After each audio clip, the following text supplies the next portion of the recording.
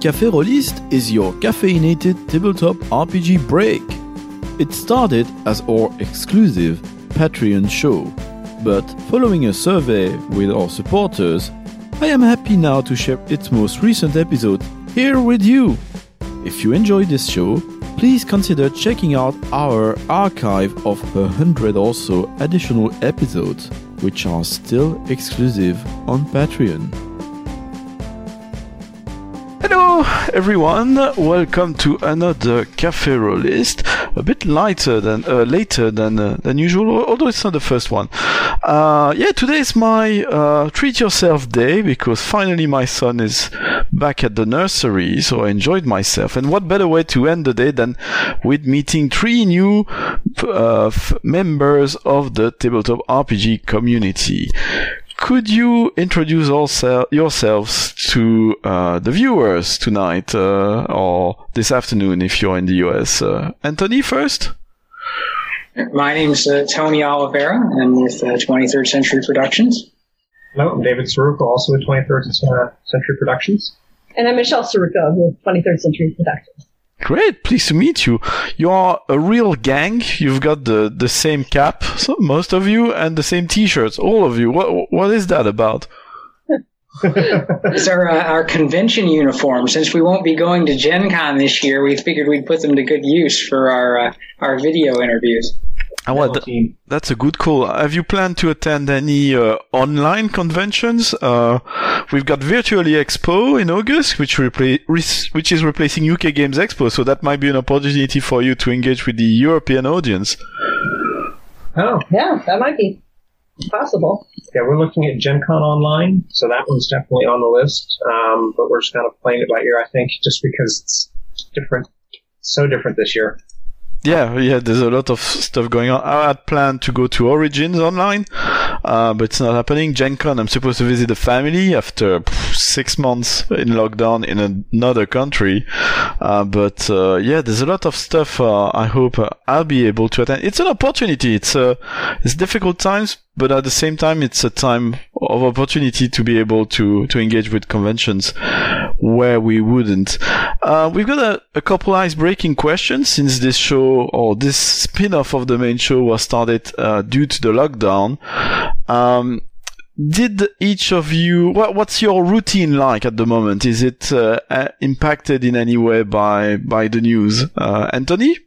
I'm fortunate in that I get to work from home most of the time. I still go into the office for my day job, mostly to keep morale up for everybody else who also has to go into the office. But I'm one of the fortunate ones who it has not really affected my ability to work. It has affected the amount of work I'm doing, but I can't really complain. So is it the same for you, Michelle? Well, yeah, I run Southport Equestrian Center out of the home, the acreage. So we have horses that need taken care of, and we do. We took a little break from teaching students for a couple of months, but now we're back to teaching students and most of the things. We're not going to do shows this year, but my workload, I think, has been more because for a while we don't have as many volunteers coming out and things like that. So we've stayed very busy the whole time. So Dave, are you helping with the horses as well? A little bit here and there. Mostly I'm there to help fix the things that get broken. Our water decided we needed a new pond and fountain. So I had to dig a hole and replace some hose that had gone bad. So things like that come up. And then a little bit with the horses, but mostly keeping up with all the things that are necessary to support a large property. Yeah. To the horses about the new schedule didn't work. The horses didn't follow the new schedule. No, they didn't. Actually, on their downtime that they weren't busy in lessons, they decided property damage was their new hobby. Wow. Yeah. But then I have my day job is actually working in IT, so I'm blessed I can work from home. I can work anywhere in the world if I really wanted to, but so I've been working from home instead of going into the office, and we'll be doing that for a while. So that's been a bit different. I'm used to being able to go around and say hi to people in the office, and can't right now. So I have to schedule the time to catch people. So is DIY the new skill you picked or interest you picked during lately? Yeah, it came with the farm. I didn't realize that at the time, how much DIY was involved. But it's a lot. Horses, they're big. When they lean on something, it's to break. You learn how to use baling twine and duct tape to fix a lot of different needs. I have a new appreciation for Driver. It brings to me the romantic side in movies often or TV show you see of the farmer, the people in the countryside fixing what do you call that? The post of the fencing around their acres, and it's the sunset and the sweating with a big John Henry hammer. Yep. What about you, Anthony? Did you pick any new skill or interest recently? No, mine's been pretty much unchanged. So I've been fortunate in that. I just spend a lot more time on the computer. Well, I assume for Battlelords of the 21st century. So let's not waste more time. And what's going on with that game? What is it? Because I actually don't know anything about it, because today it was my treat yourself day, but before that I've been very busy with my son, I'm afraid, and I didn't even have the opportunity to listen the interview, which I'm sure is excellent, that you recorded with the RPG Academy. So what is it, Battlelords of the 21st century? Battlelords has been around. We're not surprised you haven't heard about it, but it's been around for 30 years, and for during that time, flown under the radar. Not a lot of people have known about it. I'll let Dave. Dave's better at explaining what Battlelords is like than I am, so I'm going to let him take that one. Okay. Yeah. So Battlelords is a sci-fi role-playing game system. It's on the crunchier side. The setting is really what makes people so passionate about it. It's a dark dystopian future. Companies are running everything. Everyone moves where the companies tell them to. And the only path out, much like today where some people will choose sports to get out of the environment they're in and a path towards, excelling. People choose mercenary life to fight against an incoming invasion and to work for a company to try to progress their social status and their fame and their fortune. And it allows a lot of different ways of gameplay, exploration, piracy, smuggling, military, sci-fi, spying, corporate espionage, lots of different types of gameplay, all on this rich backdrop. So, and that started 30 years ago. Did one of you started it, or did it happen? It was originally written by a U.S. military veteran named Larry Sims back in the late 1980s. He owned a game store in Buffalo, New York, and decided he wanted to write a role-playing game based on his experiences in the Army. And a lot of those themes have carried into the game and are still present in the game. He's very much the grunt in the trenches fighting with weapons and equipment built by the lowest bidder. This is one of the themes. And then we've been playing the game for a long time, and worked with. He then sold the game to some of his helpers that helped write, help work on the game, and then we had become friends with them and worked with them, helped run their booth, many different things, and they kind of were ready to pass the torch and still do something with the game, but they didn't, they had family and other obligations and didn't have time. So we picked it back up because it needed a fresh face to it. We streamlined a bunch of stuff. We made it full color. It was all black and white before. So we really upgraded the book and wanted to do this great system justice. So it's the second edition then, or is it already the third or the fourth? Well, technically, it's the 7th. Wow! Yeah, show it a bit between you and Michelle. Yeah, and the cover. It's nice and thick. Yeah, nice logo, nice art. Cool. And then pull. Let me just pull one of the vehicles chapter. I'll pull the Humpty, so you can see inside full color art. Cool. Nice giant mech. So. Yep. So what would you say is the strength of Battlelords of the 21st century? Is it the setting? Is it the system? What does the system focuses on? Because you mentioned the military, but is it more vehicles? Is it about the details of how you get wounded, or epic the fights are, or on the contrary, being very gritty and sort of realistic? It's the system is definitely gritty and realistic. It was based on Larry's experience in the military, and anytime you look at the critical hit chart, you can see how gritty it gets. It can get pretty graphic, but I think its strength is the way that system complements the setting. You have that sort of gritty military setting, but it also lends itself to other endeavors. You can be mercenaries, you can be pirates, you can be spies, and you can make that system as streamlined or as gritty and crunchy as you want. And a lot of people really enjoy that aspect of being able to tweak it and play with the level of crunchiness to get it just how they want it. I think it appeals to people who enjoy role playing, but it also appeals to people who enjoy wargaming. So we have a lot of very interesting characters as well. We have lots of alien species, and the dynamics between them are built in. One of the things, if you're building in the military, you have a bunch of people in your unit that may or may not like each other, but you all have to learn to work together to do your job. And that was built into this system, that we have many different species.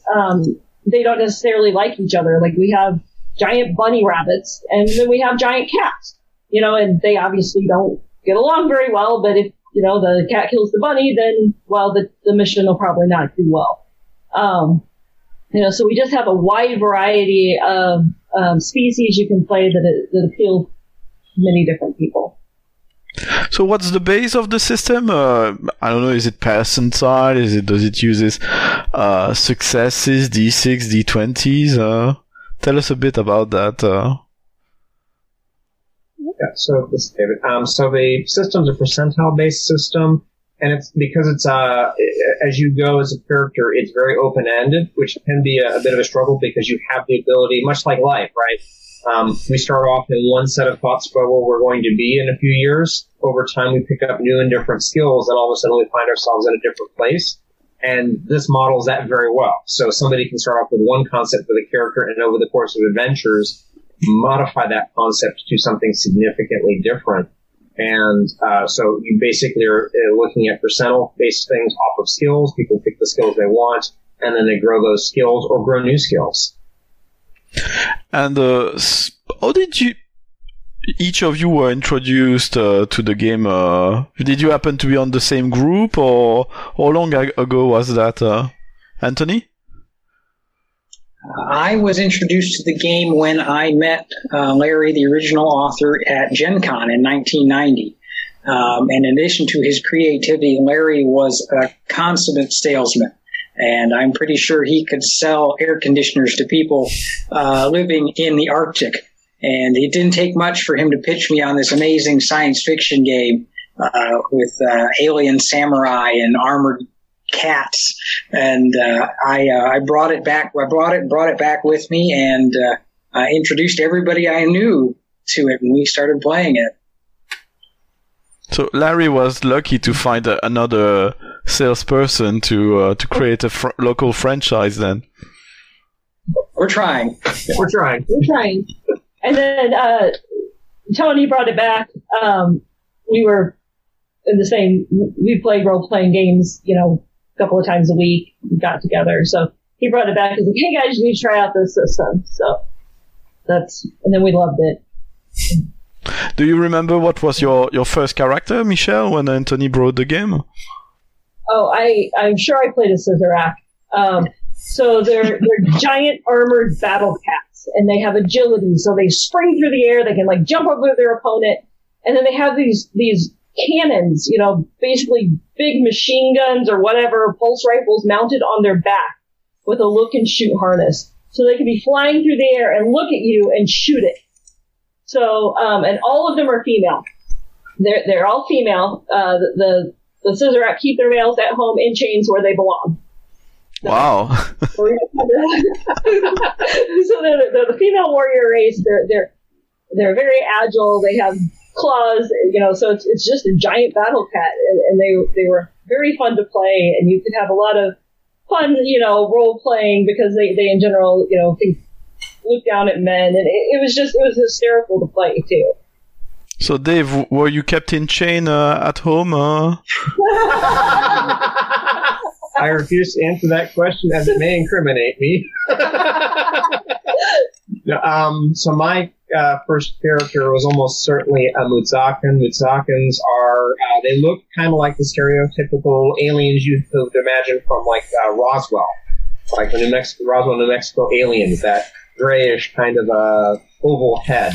For those who aren't familiar with the game, they are basically psychically able to manipulate energy, so they can hold a glowing ball of energy and throw it at you.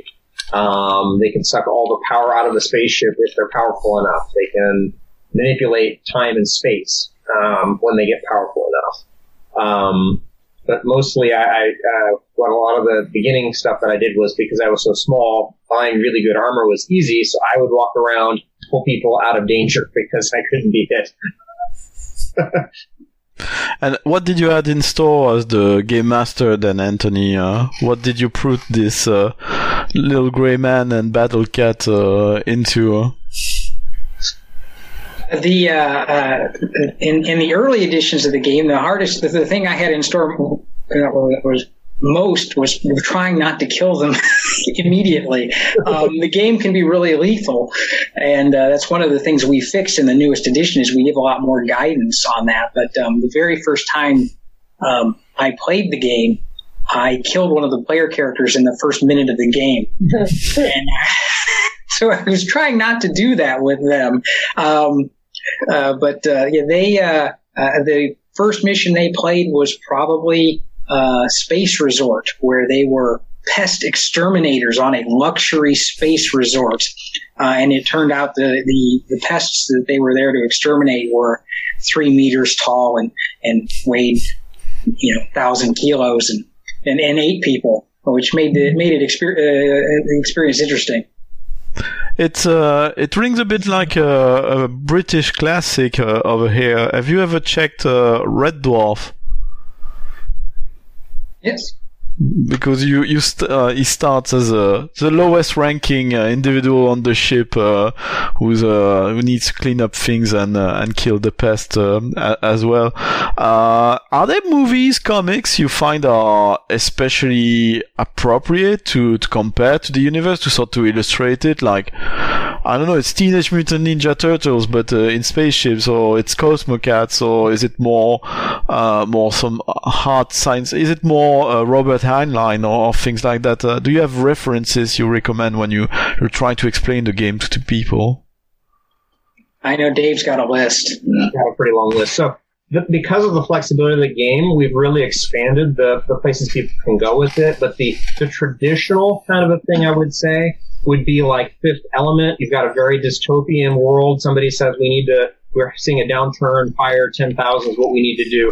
Fire 500,000. I only need 500,000. Yes, sir. So there's that dystopian feel, and it gives that feel, or Blade Runner also gives that dystopian feel.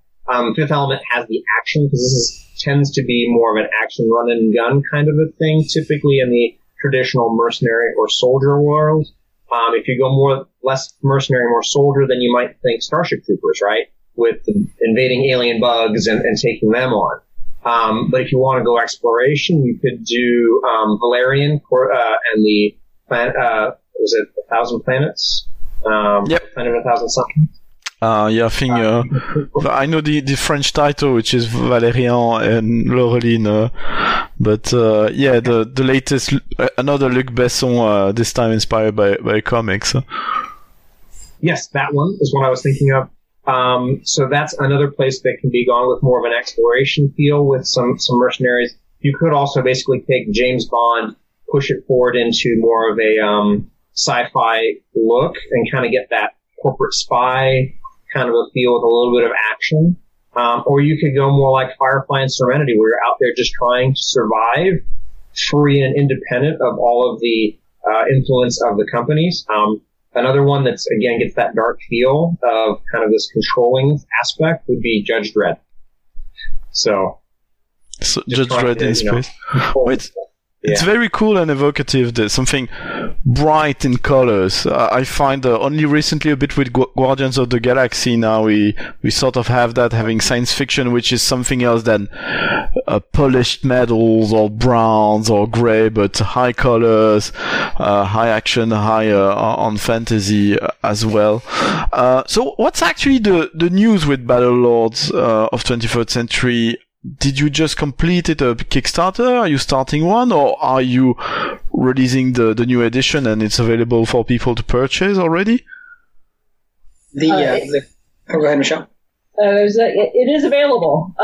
Available to purchase. We just ran the Kickstarter for our first supplement, Charlie Foxtrot, which is a lot of different scenarios and more armors and weapons and some short pieces of fiction. So that just completed, and we're finishing up that one. But the main book is ready.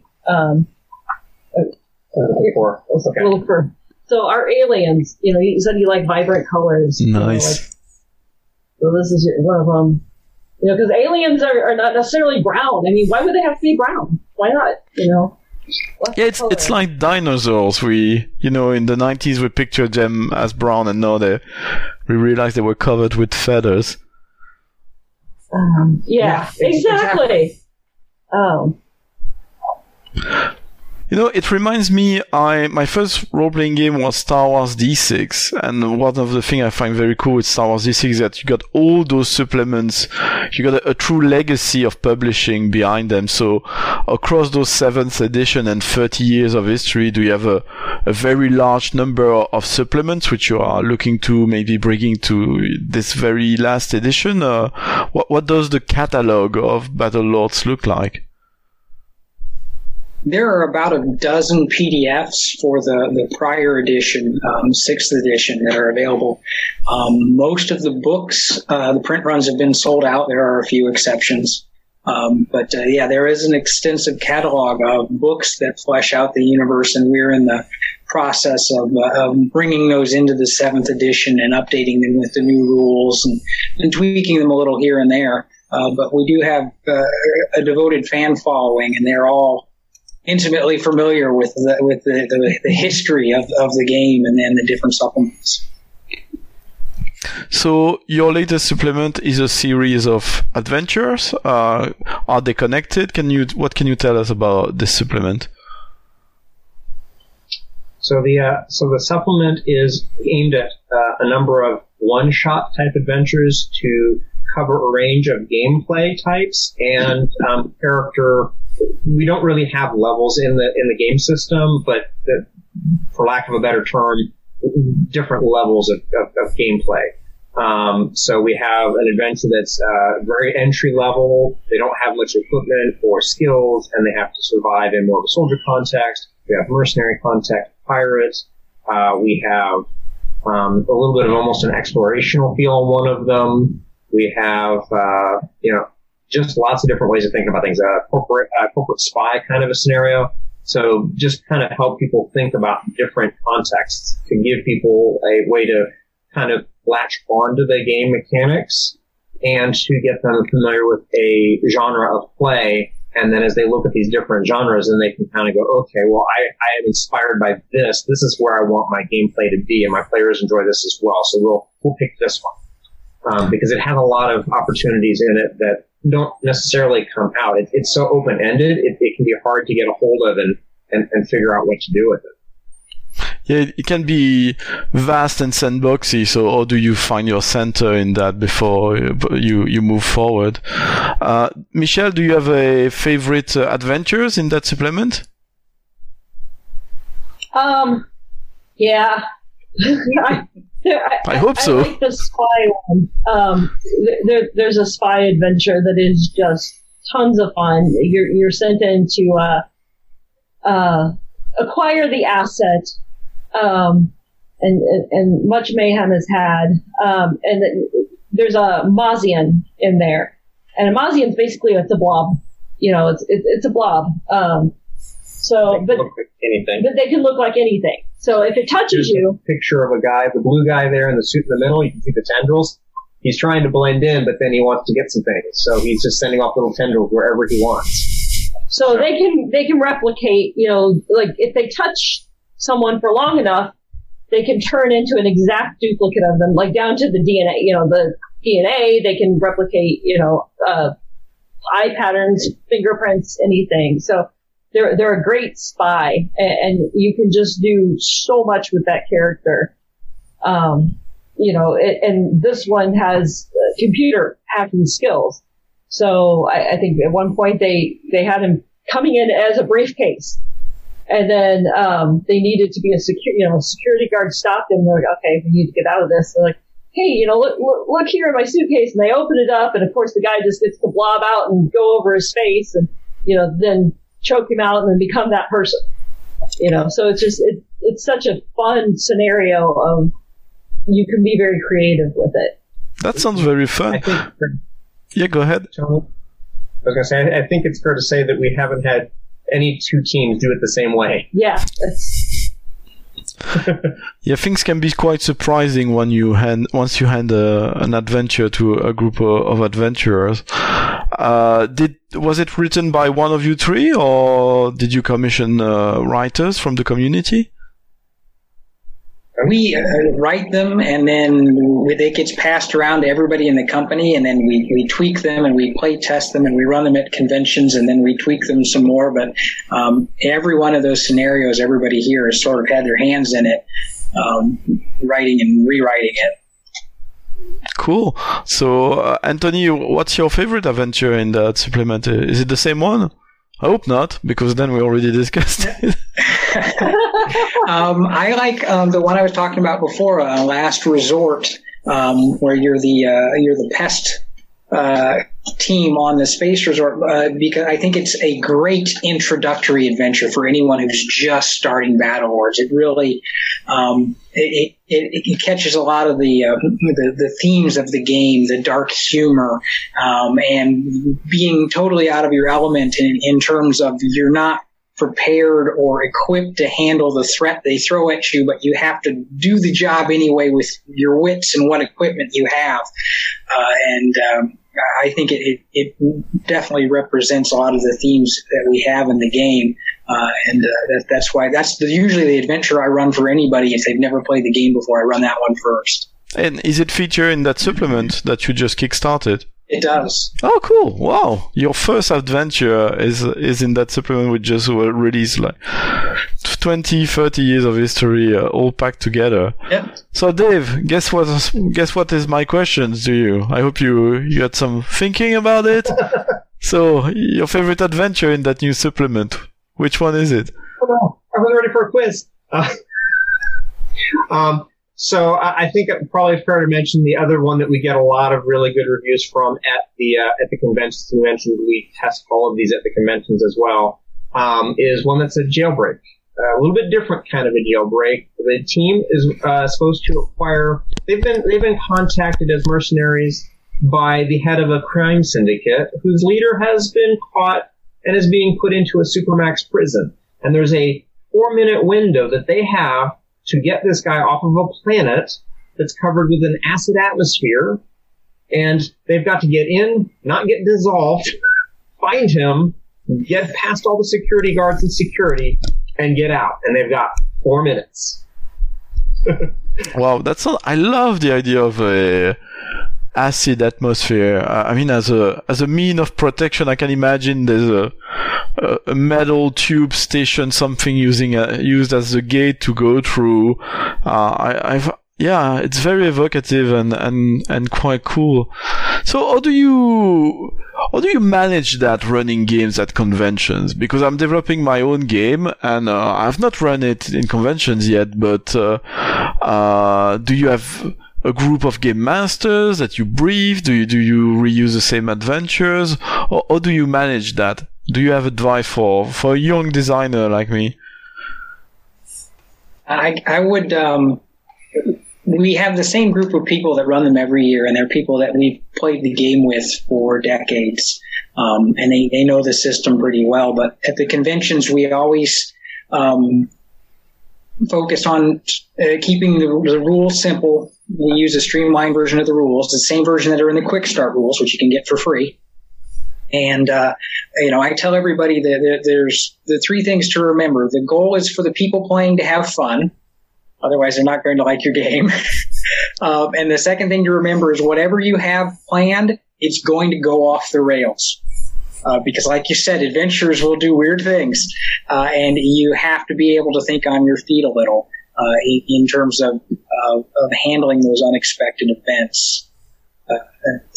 Those are the two things I tell everybody. Dave, Michelle, you guys have? I was going to give you an example that leverages those 2 points. So one of the scenarios we ran last year is it's called Hold the Line. It's a last stand scenario. The team is tasked with evacuating a hospital full of patients from a city that's being overrun. Imagine Starship Troopers, all those bugs coming in, right? And they've only got a narrow window to get as many people out as they can. And they're not going to get everyone because there's just not enough time. And so they're fighting to try to keep as many people alive as possible. And in this adventure, one of the guys that had been playing just gets taken out by the boss battle, right? Boss battle, boom, he's gone. And there was a different character he played in a different game, and he's like, wait, this is a hospital, right? He's like, yeah. He said, there's an Eridani. He's on a cart. He stands up. He pulls out his sword. He comes running up to my, like, we're going with that. So he just brought in a new character out of the blue. It just worked. And everybody had a hysterical time with that. Great. Michelle, do you have any experience with what would be the most out of the rail experience of an adventure you remember? So, I had a guy playing that scenario that they were rescuing, and they come up and they get drug in to the boss at the end, and it's a big boss Eridani. Actually, I should pull up the picture because we just got new art for her. Oh yeah. I think I got her pulled up on my phone. What they You talk. Okay. Yeah. Look. So they just so the guy comes in and he does something. So he's basically the shapeshifter, and he comes in and he goes in and he just said, okay, I'm going to tackle this big boss out the window of the thing. So, nice. I'm just going to tackle her out the window. I'm going to die, but whatever, so tackles her out, rolls well, tackles him out the window. Like, okay. So it worked. And then they're flying out the window. And since he's a shapeshifter, he's like, I'm going to form into some wings or a parachute and go cut it to the side. And it turned out that didn't work. So he winds up, as this Eridani is flying out the window confused, he doesn't really see this person because it kind of goes to the side. But he grips back on and becomes basically a second skin around the back of this Eridani who's unconscious going out. So basically like a coat. It's like, okay, you did that. It's in shock. So the jump jets go on for this Eridani because taking out the window wasn't good enough. So her jump jets go on to go back in. Well, he's behind. And he said, is there anything on this Eridani's back? It's like, yeah, she's got this big pulse gun. So this Eridani's mad, comes in, lands in, starts stomping off. He's like, I'm going to just ooze over and take the gun and just shift it up and point it in the back of her neck and makes the roll. So he just takes the gun that's on the Eridani's back, puts it up to the neck and pulls it. It's like, there you go. That was the most creative end just from the whole thing, that I've ever seen. And, he rolled it. Who would have thought you'd have a blob on your back that's slowly moving your gun, especially, it's wiggling around anyway, so it made a lot of sense, and it was really good. If you have a creative player running basically a formless shapeshifter, you really have to think on your toes sometimes. You might have regrets allowing that, or you need to be you need to be straight in your boots. You sound like you got a very well-oiled convention operation, and recently.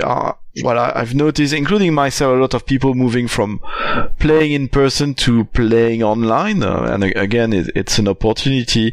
Will Gen Con be your first sort of major operation running the game online? Are you offering sessions to people who would like to try the game online? And if so, through what means can they get in touch with you? Dave, you want to take that one? Sure. So we've tried a few things before all of this broke, just as we were trying to do play testing for things. But for Gen Con specifically, we're going to have registered events, and so through those events, we'll want people's contact information, just because as technology wants to do, sometimes things just go off the rails, and we need to be able to reestablish contact.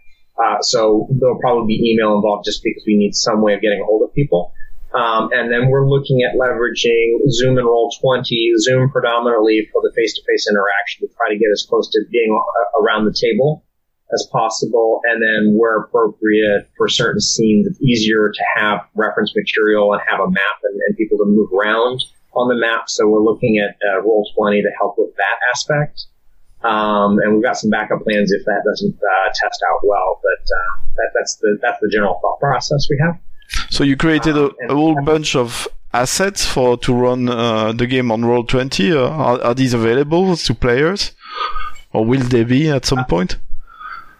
We don't have that built out for Roll20 for general consumption, but when players buy the supplement, obviously they can take the time to upload materials. I don't know yet if we will make that a little easier from a PDF perspective or not to be able to roll on Roll20. That's a good question. We haven't kind of gotten there yet.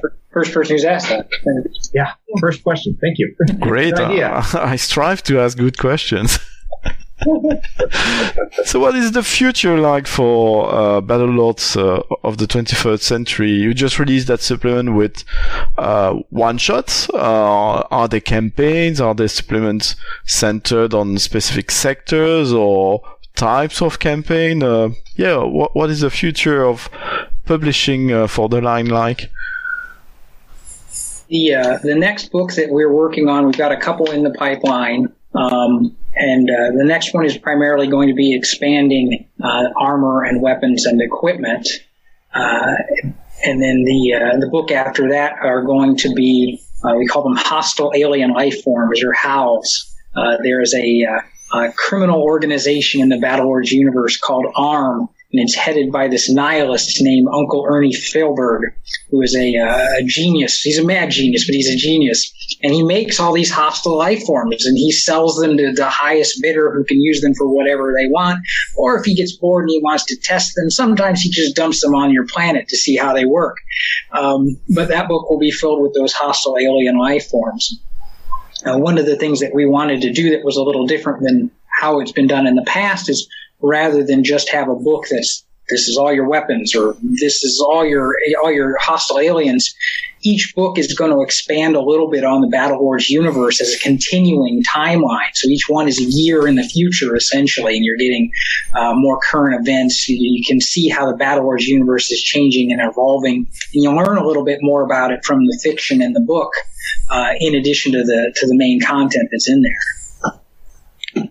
So does that mean, because I've seen that with some set universe, that what you would see happening in the official books was sometimes a campaign played by the developers of the book, or major events, things which happen in your home campaign or in session you played here and there?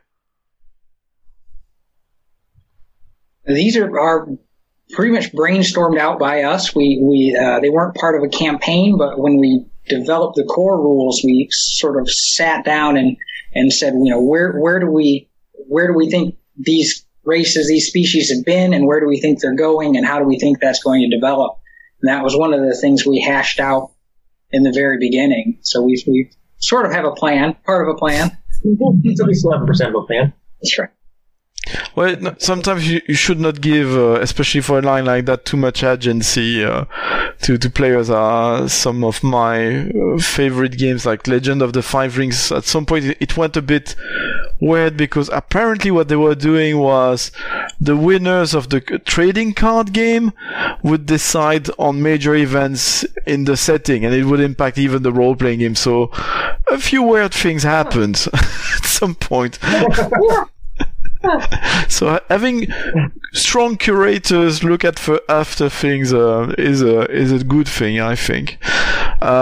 Great. Well, I will advise you again to try to engage a bit with the European community through Virtually Expo, which is the replacement for UK Games Expo this year. UK Games Expo is pretty much the size of Origins, so it's quite big. It's not as big as Spiel, but it's slightly more about tabletop role-playing games, and certainly more about the English-speaking audience. And there are very fine folks organizing that, so I do recommend I'll send you a link there, because sign-ups for tables are already, not for players but for game masters. You can already submit your events.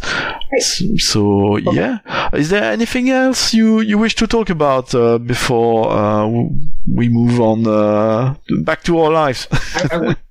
I would say that in terms of the European audience, again, it is definitely a market we're trying to break into. The product is available in Europe through TradeQuest.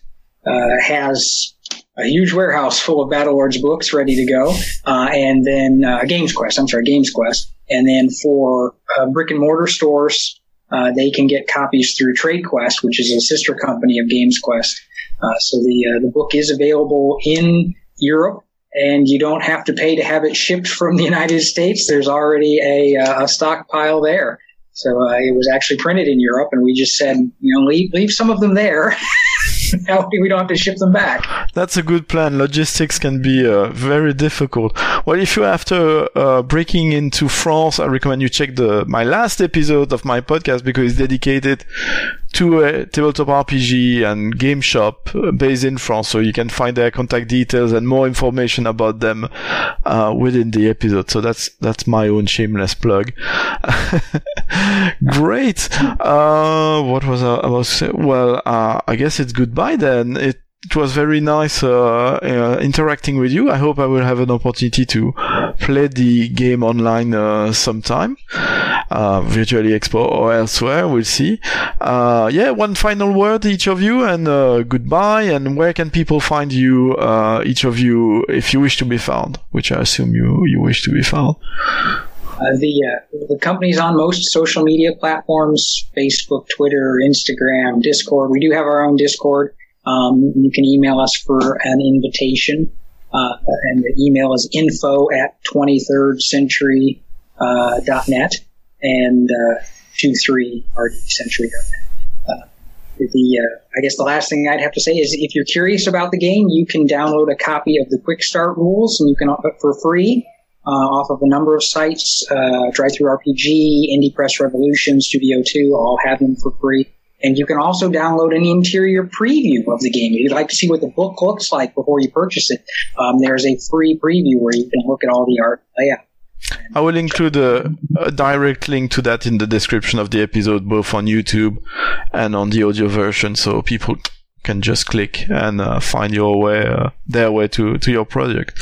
Awesome. Dave and Michelle? I'll just say, for the women out there, we have strong female characters. We don't have, bikini-clad women with broadswords. I mean, they have real armor. They're real characters and leaders and generals out there. So if you want something, that appeals to women and, everybody else, this game's very inclusive. Do you want to tell us more about that, if you wish? Are there a character or two you want to tell us about?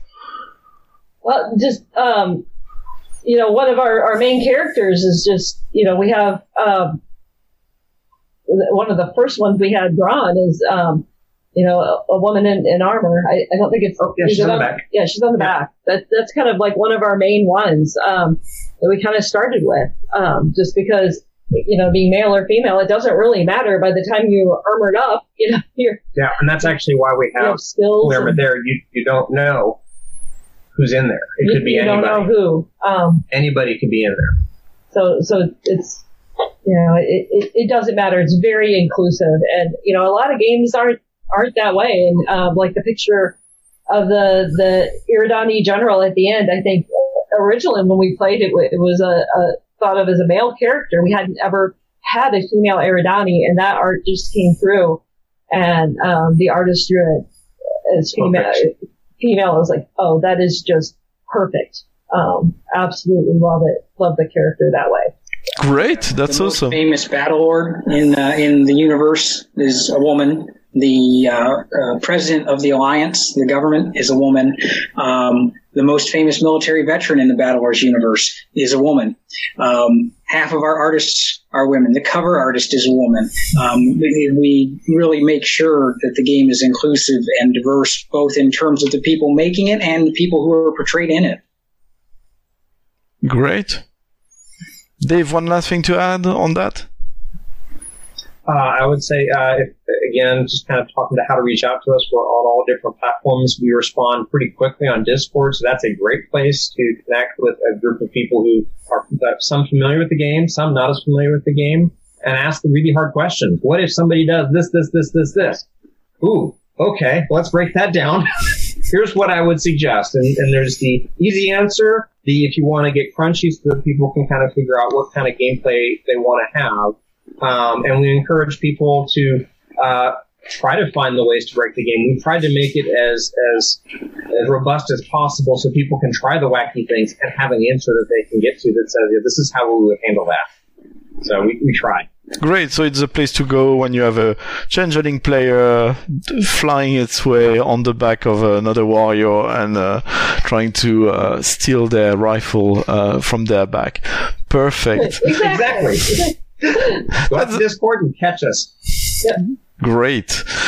Well, thank you, everyone. Thanks for joining me, the three of you. It was awesome. I hope you had a good time with me this afternoon. Thanks, people watching this. Please go check out the products from Battlelords of the 21st Century. Again, all should be linked to in the description of this episode. Please consider signing up for the newsletter of the Rolistes podcast to find out everything we do. Please consider checking out Virtually Expo or the Gauntlet RPG community event. I should be running the life-saving magic of Paris Gondo. Paris Gondo, the life-saving magic of inventorying. It sounds crunchy, but it's not that crunchy. It should be at Virtually Expo, so you can go check the events at Virtually Expo to look for my game and hopefully Battlelords of the 23rd Century.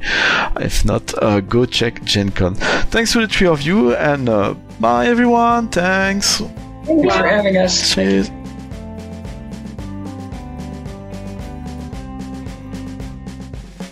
Our logo is designed by Roland Kunz. Our theme song is Playtime by Jazar, which you can download on the Free Music Archive. A video version of this episode is available on YouTube. Please consider subscribing to our channel there. Leave us a review on your favorite podcasting platform. If you would like more Café Rolistes, you can also get access to our archive of 100 or so additional episodes via Patreon.